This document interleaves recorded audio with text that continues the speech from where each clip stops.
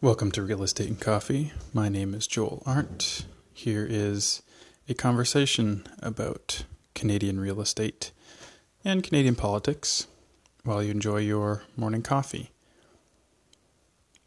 I reached out to all of the federal election candidates in my riding, Hamilton Centre, to see if they'd talk to me about some questions I personally have, issues that matter to me in this election. The first one to respond was Jason Lopez of the Green Party. So to be clear, this conversation is me just looking for information. I dig a little bit on different topics, but it isn't meant as a debate of any sort. I do look for clarification.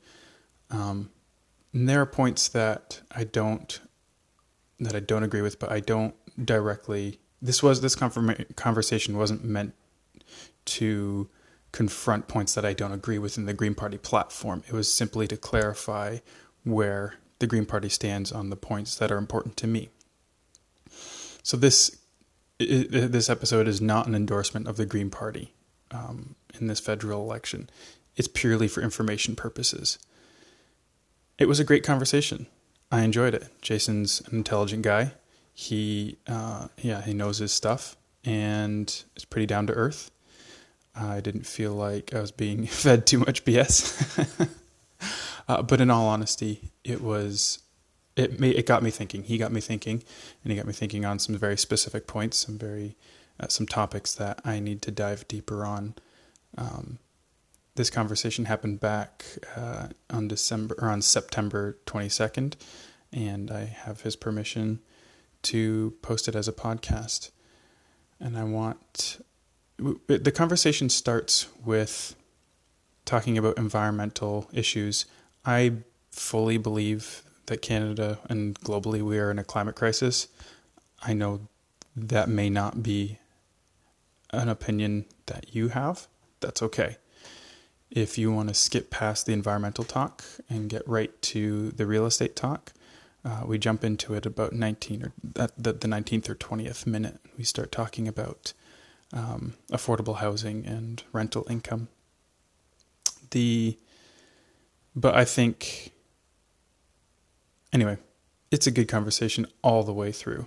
And hopefully I'll get to talk to Matthew Green. He's the NDP candidate. He's the only other one that's responded so far. I'm going to reach out to the Liberal and Conservative candidate again. If I could get all four candidates on the podcast before the election, that would be amazing.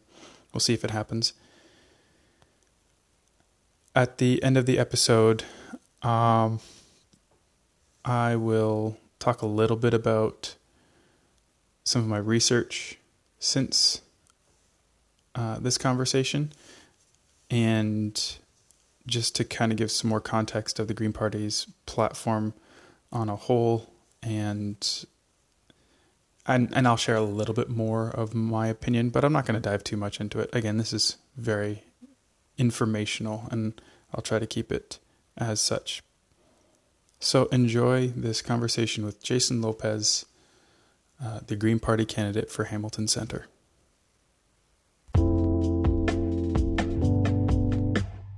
I haven't read up on the Green Party at all, so I don't even really have a cursory knowledge of what the platform is. I guess my main concern heading into this election are environmental, and I think I'd probably line up with most of what the Green Party would want to do. But where I'm not sure about is so I work with real estate investors. I work in real estate and stuff like that, also marketing. And so I'm a big fan of business, and particularly small business and stuff like that. So how's your week? Both NDP, so Singh was talking about a wealth tax. Trudeau was talking about a foreign investors tax. They're slightly different, but they were both quoted for the same reason, to kind of help pay off or some investments into affordable housing and stuff like that. Sure. Does Elizabeth May have anything along those lines? Yeah, absolutely. The big thing that, we definitely want to raise taxes on, on the 1%, but the biggest thing we're looking at is trying to get money from a lot of these multinationals that have been avoiding paying tax. I mean, yes, we want to raise the corporate tax rate, but the problem I find is that on its own isn't going to be good enough because, we're losing so much money because whether you're a wealthy individual or whether you're a corporation, you have access to these, to high-priced accountants, and you can set up these complex offshore tax structures where really you end up paying, nothing or a very minimal amount. So there's a few things we want to do. I mean, starting at the individual level, we want to get rid of the capital gains tax loophole, which we find that primarily is going to benefit, more affluent individuals. But the big one that I find is that we really need to get rid of these negotiated tax havens that we have in our international agreements, and we should also have multinationals that set saying that that they have an office in whether it be Ireland or the Cayman Islands to provide proof that they actually have a legitimate portion of their business actually being run there, and that it's not just being run as kind of a shell corporation for tax purposes. Mm-hmm. I mean, we're losing something like $25 billion a year in revenue, and there really hasn't been any prosecutions done after the discovery of the Panama Papers showing all this tax avoidance and actually outright illegal tax evasion. Mm-hmm. So I think that before, that has to be done first because, I mean, if we're going to raise taxes and try and close loopholes, we need to be able to make sure that it's actually going to be something where we're actually going to receive the money. I find that every year the tax gap increases and, the amount of money that we're actually collecting versus what we're supposed to get, there's a huge discrepancy. So, yeah, I mean, that's definitely very big for us. I mean, if you look at the revenue right now, the individual Canadian is funding like over 50% of the revenue that's going into government coffers, and that's pretty unfair. The other one too, just to add, is companies like Amazon and Facebook, Netflix, Airbnb. I mean, they pay no tax whatsoever, and like I work at my day job is I work in a retail store. I manage a small business, and we're constantly competing against Amazon. So we pay our taxes. We employ local workers in Hamilton, which also pay taxes, and yet Amazon pays nothing. Not in the U.S., not in Canada. So I mean, that to me, when we see more moving to online, which is obviously happening, we need to get our fair share of that revenue because, as businesses like newspapers and retail outlets, as they begin to diminish, and more things go online, our tax revenue will diminish. So we need to make sure that if this is the future of the economy, that we need to tax them appropriately as well, right? So two things. First of all, I'm going to say them and then I'll let you tackle whichever one you want first, just so that I don't forget. Sure. First of all, the capital gains tax. What would Elizabeth May actually want to do with that? And then the second question is, how do you practically, like, are there any specific recommendations that Elizabeth May would want to act on to, like, force multinationals to prove they actually were doing business in Ireland or to close those tax loopholes? Mm-hmm. Okay. So, I mean, first, as far as the capital gains, I would say that the best way to do it would be kind of have it on a like a sliding scale, because right now with your capital gains, you only get taxed on 50% of it, right? As far as gets taxed as income. So I think that for, let's say, middle class individuals, they can end up getting that, but as it goes up higher as far as income, that benefit should be eliminated, and you should be taxed on all of it, right, as income. Mm-hmm. Because a lot of times what's happening is that CEOs and whatnot are just paid simply in stock options, so they're able to make multi-million-dollar salaries and stock options, cash in those stocks, and then not pay tax on half of their income. So it's really being used as, in a lot of cases, as a way to to pay someone and have them avoid paying tax. Now, as far as your second question, as far as being able to prove it, I mean, really, they would just have to submit, documents showing that, that they actually have, purchased real estate there, that they actually are complying with the local laws, that they actually have a legitimate business case that they're operating there, whether it's manufacturing or, whether they have an office show record of, how many employees they have, things like that. Show that they're actually the same thing that you would do here, but to actually have them provide these documents to the CRA to show that, look, we're running a legitimate business here. We're not just sending you, the address of an office where, maybe there's one or two people working. Mm-hmm. So, again, then that's the part of it. I mean, obviously, when you put something into a platform, before it becomes policy, it obviously has to get flushed out, in the House of Commons and the Senate and whatnot. But that's sort of the basis of the idea behind it. Okay.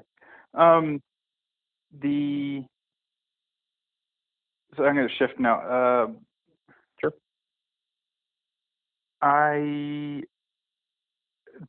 struggle with the whole pipeline and oil, like Canada's oil and gas and energy sector. Like like on the two sides of it, I see its economic benefits. I also see how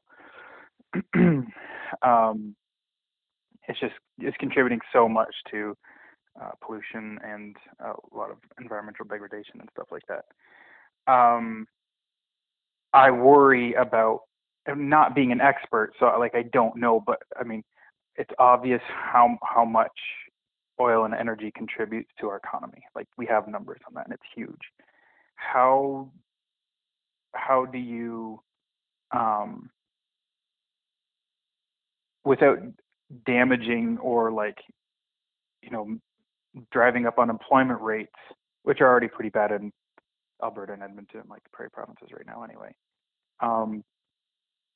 How do you put more standards and regulation on those companies, especially if they're trying to put a pipeline through, or if they're trying to do more shale drilling, or they're trying to do more activity in the oil sands or whatever?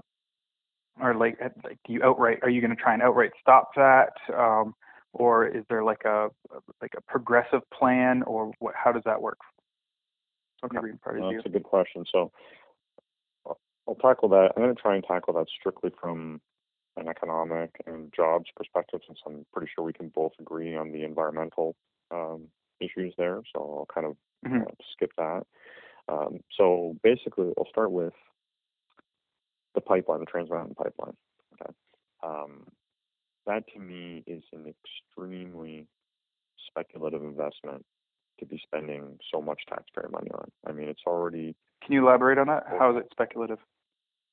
I can explain to you right now. I mean, the $4.5 billion on the pipeline, and anywhere between $8 to $11 billion in construction costs. Okay. Now, when this thing gets done, which right now, again, construction hasn't really started, so we're not going to see any sort of completion by about 2022. Okay. Now, the main goal of that pipeline is to ship bitumen to Asia, but when we're talking Asia, we're primarily talking China. Okay. Now, again, when I say speculative, I mean, ask what our farmers are saying about their reliance on export. Yeah. I mean, look at the ban on canola oil. I mean, they could just snap their fingers and all of a sudden, completely stop importing and completely kill a sector. So, I mean, in one sense, it's speculative in that way. In the other sense, China has already agreed to transition away from fossil fuels as far as banning the internal combustion engine. They haven't set a date yet, but they've said that they're going to do it. They are focusing a lot more on electric vehicles.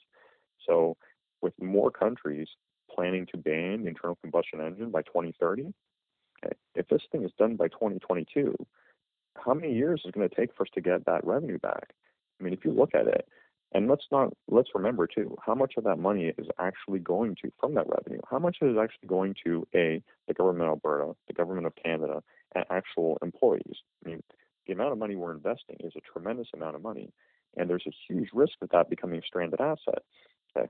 The other thing that doesn't get discussed is that international shipping standards are changing by next year, which immediately is going to eliminate 20% demand of our oil because it's not going to be in compliance with international shipping standards. So as regulations get tougher, because as we can both agree, this climate crisis is not going away, and as things get worse, more and more people will wake up around the world. Hence, putting this much money, expecting a long-term return, it just to me doesn't make any sense. I mean, what do you think Kinder Morgan walked away from it? They walked away from it because it's a very time-sensitive investment. Yeah, go in, make a quick buck. But even they realize, I mean, the oil companies are investing heavily in renewables because they know that there is a sunset to that industry. It can't exist in perpetuity. So for us to invest that much taxpayer dollars simply just to generate votes in Alberta, like I said, it's extremely speculative. Now, again, I'm not telling you that it's impossible to make money for a couple of years, but long term, that's going to become a stranded asset, which we will own, which the private sector walked away from.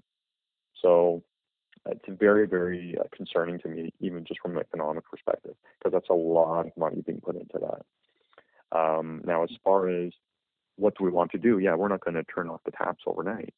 So what we would like to do is gradually limit our reliance on foreign oil and try and do more refining of the product that we have for domestic use so that we can have a little bit more energy self-sufficiency. Yeah. Right? Because, again, we're going to rely on, oil and at least the petrochemical industry. I mean, for plastics, I mean, there's not really, I was even reading as things like, for example, the medical industry, blood bags are an example. Like, you can't replace that right now. You need to use plastic for that. So, there's going to be need for a petrochemical industry, but we need to start looking at things in a long-term horizon. I mean, that's the problem with government, because they understand that, most people don't have time to delve into the issues. I mean, at least you're doing your due diligence and, asking the questions and looking into it. But most people do a cursory glance, and, their vote can kind of be bought with, propaganda or what have you. But the way the the oil industry is established right now, it's not sustainable long term. Now, again, there will be an oil industry, but its uses in transportation are going to become less and less, and we're going to be using it more for petrochemicals. So we need to make sure that if we're going to use our existing resources, that we try and use it domestically, as global demand decreases, and use it for other things, like making plastics or anything that we can't do through, recycling or through the circular economy. So that's a bit. I mean, I could talk about this for an hour, but that's that's kind of the nuts and bolts of it. I mean, that's obviously Green Party's one of their strong suits. So I mean, I appreciate that. That's actually you've brought up a lot of points that I'm going to have to dive back into personally later. So I appreciate that. Yeah, and I can you can email me, and I can maybe send you a couple of links if you'd like as well. I mean, sure. I don't know how timely it'll be because I'm super busy, but I can give it a shot. That's fine. I mean, like I said, whatever I can get. I mean, I'm doing my own research is easy enough. So, but if you can send me, just some key things, key documents or whatever, that would be neat. One of the international shipping standards is a big one. Like, I don't know why that doesn't get talked about. I've never heard of that. That was one of the first things that tweaked me. I was like, okay, what's that about? So, I mean, and the China not having, like, not purchasing as much is also another big deal. And then, so in my mind, there's a balance between, okay, so, I mean, they're angry about how we've handled their telecom executive, I forget what her name is. That whole situation. So but that's about the only point of tension between Canada and China right now. Like, the biggest thing is just the U.S. and China. And so if, like, we've already, I was talking to someone else. Who was it? Nuts. Forget who it was. So this is baseless, but I was talking to someone else who was saying that we've actually already seen some of our exports boosted a little because of the U.S.-China trade war. Like, China is buying, I know they cut off canola oil, but China is buying some. So if there's other things, so that, like, it can be balanced by, okay, they're not buying from the U.S. anymore, so they start buying from us. But let's say they they restricted or completely cut off what they're buying oil from anywhere in the world, let alone Canada, because they're committing to these goals that they've set, and that's probably that's probably like the biggest. Well, and the other thing, and again, like I said, I wanted to approach it from a strictly economic perspective, but obviously the biggest reason is I feel that in the current climate crisis, that for Canada to be considered a global leader and one of the best countries to live in the world, we can't be a net exporter of fossil fuels. I mean, that's one of the reasons why we are the top greenhouse gas emitter per capita in the world. So I mean, it's we can't continue doing that. If we're going to meet our emissions targets, we can't be a net exporter of fossil fuels. We have to diversify our economy. I mean, the oil sands at their height have only represented 3% of GDP. So the economic impact of oil across Canada is exaggerated. Yes, is it important to Alberta? Sure it is. But if we took the amount of money that we're investing in the Trans Mountain Pipeline and reinvested it in solar, okay, Alberta has the huge potential for solar. Yeah, absolutely. Solar in Alberta will generate more than 50% more than it does in Germany, and Germany has a huge amount of solar that's generating electricity. Right, and Alberta, with the amount of sun they get, can generate 50% more than Germany does.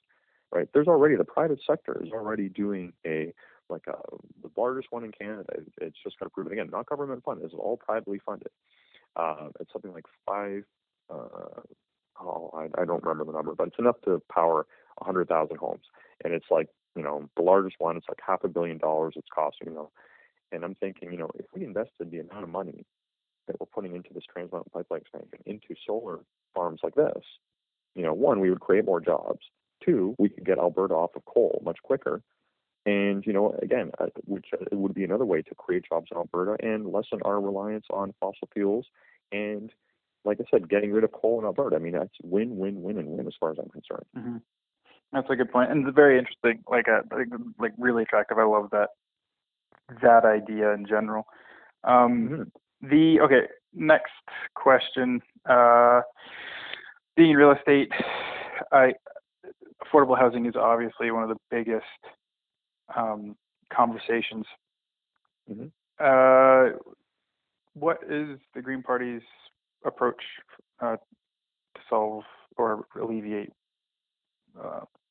provide more affordable housing? Let me say that. Yeah, I mean, there's a lot of ways to tackle that. I mean, obviously, there's social housing is one aspect of it, but as someone involved in real estate, we'll talk more about development and the cost of housing. So, I mean, one thing that I think that needs to happen is that we need to incentivize purpose-built rental units. I mean, that's what was done in the 70s and the 80s. I mean, that's why you see all these these old apartment buildings that were built in the 70s and 80s, because that's when the incentives were there.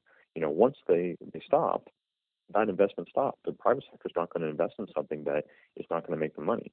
I mean, if you're a private developer, obviously you're going to make a lot more money building luxury condos, because you're going to get more dollar per square foot, and you're going to get all your capital up front.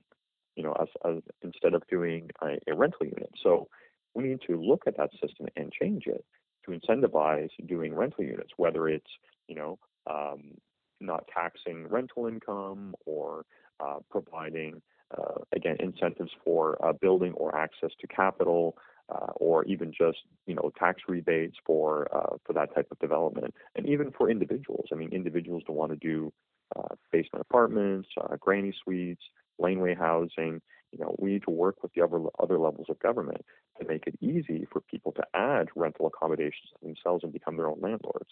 The lack of rental housing, especially affordably, is one of the huge things that's driving up affordable housing. I mean, it's very difficult for especially a family to find, let's say, a 3-bedroom rental unit that they can afford, particularly if they're making minimum wage. Yeah. Now, is that a sentiment that carried right up through? Is that something that Elizabeth May would actually look at? Absolutely. Mm-hmm.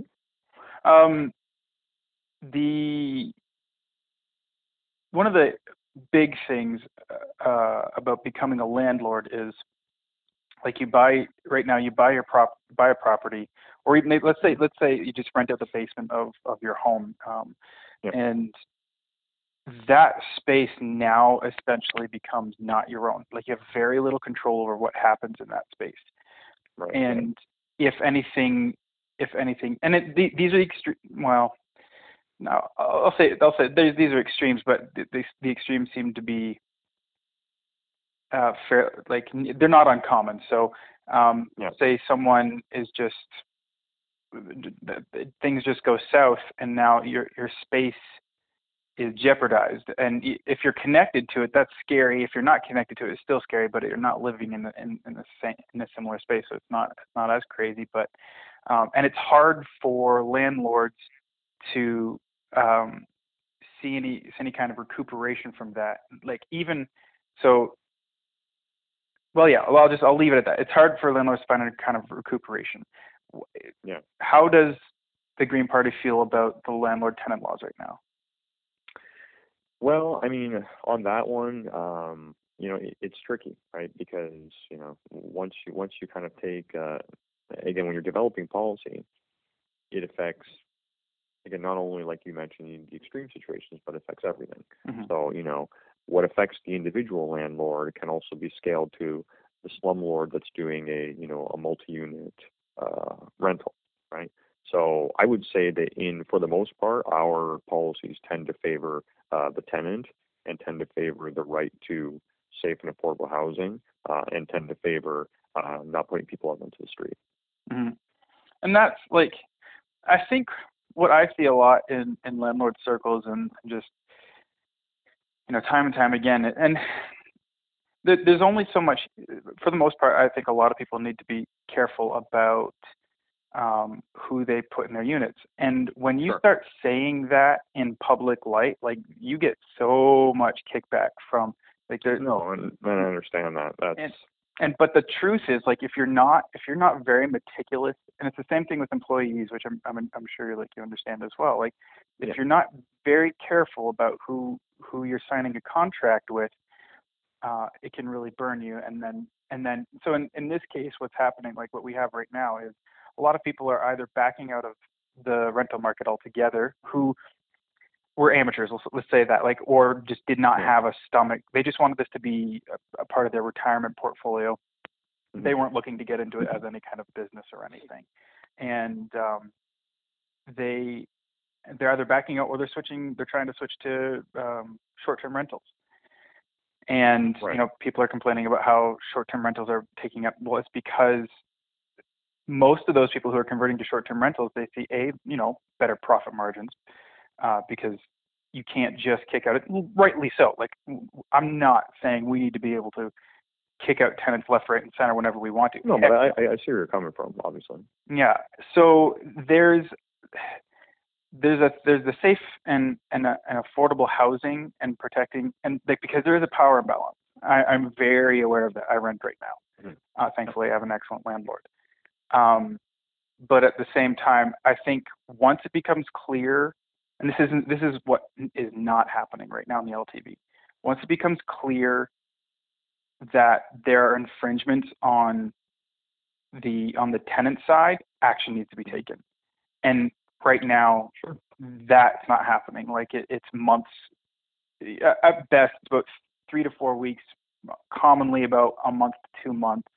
Now, sometimes upwards of 6 months before anything can happen. And even then, it's just finally getting legal permission to actually kick a tenant out because they have months of either no. And it does have to be, obviously, it does have to be a two-way street. And another thing that I would add would be, something that we would support would be, in order to kind of offset that risk that's taken by the landlord, we feel that, that they should be further incentivized financially through the tax system in order to motivate them to do long-term rental contracts.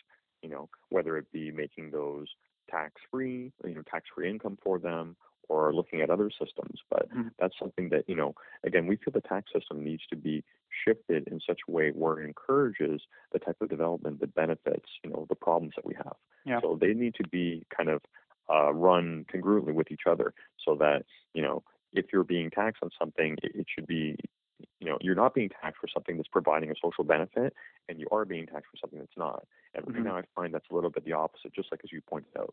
Why are short-term rentals, or even like Airbnb and things like that, are more lucrative when they're not really solving any of these socials that we have. Mm-hmm. So we need to make it so that it's an incentive for somebody that wants to make some extra income, say, hey, you can make tax-free income by providing an affordable rental space. Yes, there may be some risk involved to you, Mm-hmm. but the opportunity is there, and that's going to motivate some people to take that chance. I mean, like, if that were a legit proposal from the Green Party, like tax-free rental income, damn close to having my vote if nothing else came well, through. Like, and you know what I mean? That specific portion is more of my idea. From, their word for word, though, which is where I based it on. Their word for word is shifting the tax structure to incentivize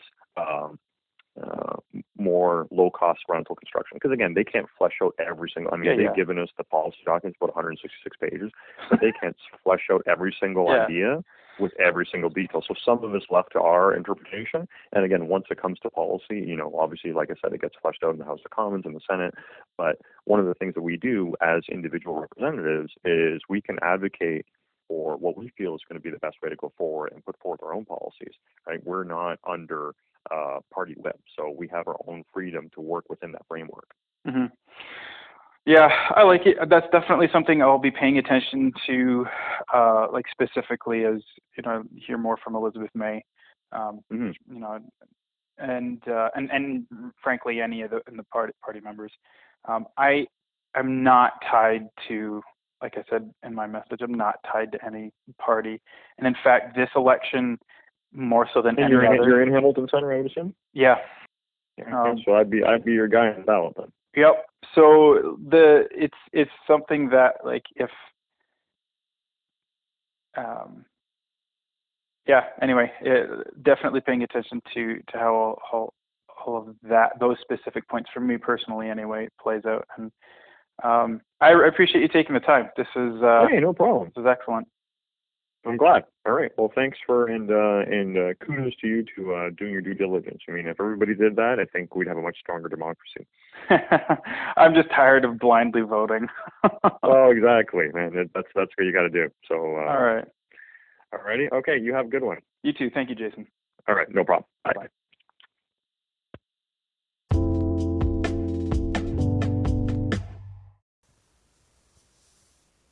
That was the conversation with Jason Lopez, the Green Party candidate for Hamilton Centre in the Canadian federal election. I enjoyed that. I was thankful that he called back and he responded. He was the first to respond, and it's spawned some deeper research for myself and my wife into all of the parties. And since this conversation, the one thing that worries me the most, there are a few things in the Green Party's platform, and now this is a bit of opinion. Okay, so take this for what it's worth. I feel like probably most of you would agree with this, but maybe not. I could be wrong. If I'm wrong, let me know. Email me, recoffee@joelarndt.ca. So that's recoffee@joelarndt.ca. I'd love to hear your feedback on the episode entirely. If you're going to rant about the Green Party, unless you're going to back it up with some numbers and actually present a solid case, fine, cool. I'd love to look at that. I don't want to hear about how the Green Party is not because again, this is not an endorsement for the Green Party. This does not mean I am voting for the Green Party. It does not mean I think you should vote for the Green Party. This is what Jason Lopez of the Green Party in Hamilton Centre says and believes and is putting forward. And do with it what you will. My opinion of him as a person after that one conversation is I'd like to get to know him as just a person and business guy. Sounds like an interesting guy. My opinion of the Green Party, there are some extreme points in their platform that I can't really get behind. There are one of the biggest real estate relevant points is they want to designate housing as a basic human right, which it is, like, but what that means legally is that housing now becomes a utility and the regulation around it skyrockets. And I can't support that. That scares me more than anything in terms of, like, if a government were to propose that would be, because now individuals essentially cannot invest in real estate. You'd have to meet so many different regulations. Only big corporations are going to be able to hold real estate. And I don't know that that's necessarily better for tenants either.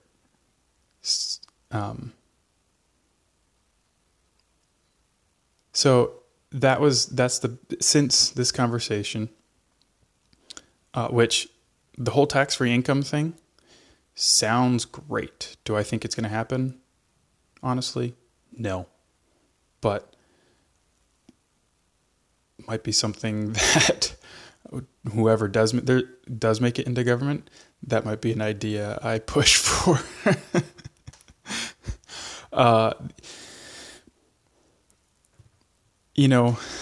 There are elements in all of the platforms except for the People's Party of Canada. To be honest, I looked at it.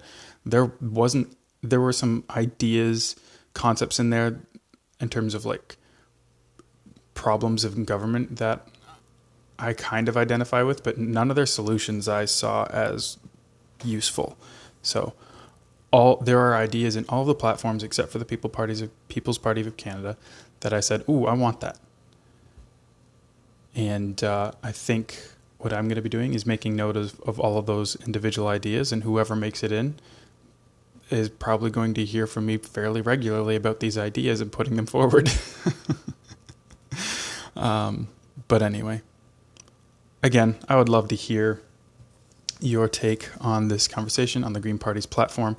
And again, no ranting about the Green Party as an illegitimate choice and they'll never make it in and blah, blah, blah. I don't care. What I do care about is your research and what you're concerned about. I do care about that. And I'd love to hear your thoughts for or against what Jason talked about and what's in the Green Party platform. And we can go from there. One thing I want to mention before I sign off, November 9th, we have the Wealth Hacker Conference coming up. I'm excited for the networking. I'm excited to meet with a whole bunch of people who are hacking their traditional routes to finance. They're finding ways to make money that I've never heard of before, or they are becoming experts in some traditional ways that you could just model them and find similar success. And hundreds of these people are going to be gathered at the Wealth Hacker Conference in Toronto on November 9th. Plus, we get to hear from a bunch of speakers who have some very specific wealth hacking strategies. And headlining the whole thing is Grant Cardone. I'm looking forward to that. That's going to be interesting. It'll be the first time I've ever heard Grant Cardone live. I'm sure that'll be a tremendous experience. I've been watching some of his stuff on YouTube, and the majority of it has been very useful for me. But again, the reason why I bought my ticket was because the networking opportunity is going to be, that's the premium. That's the big draw. Now, I got my ticket at a bit of a discount, so I can pass that on. If you want a discount on your conference ticket, go to wealthhacker.ca. Pick your ticket level, VIP, premium, or general admission. When you click on your ticket, there's going to be an Eventbrite box. There will be a link to enter promo code. Click on that and put the promo code REALWEALTH.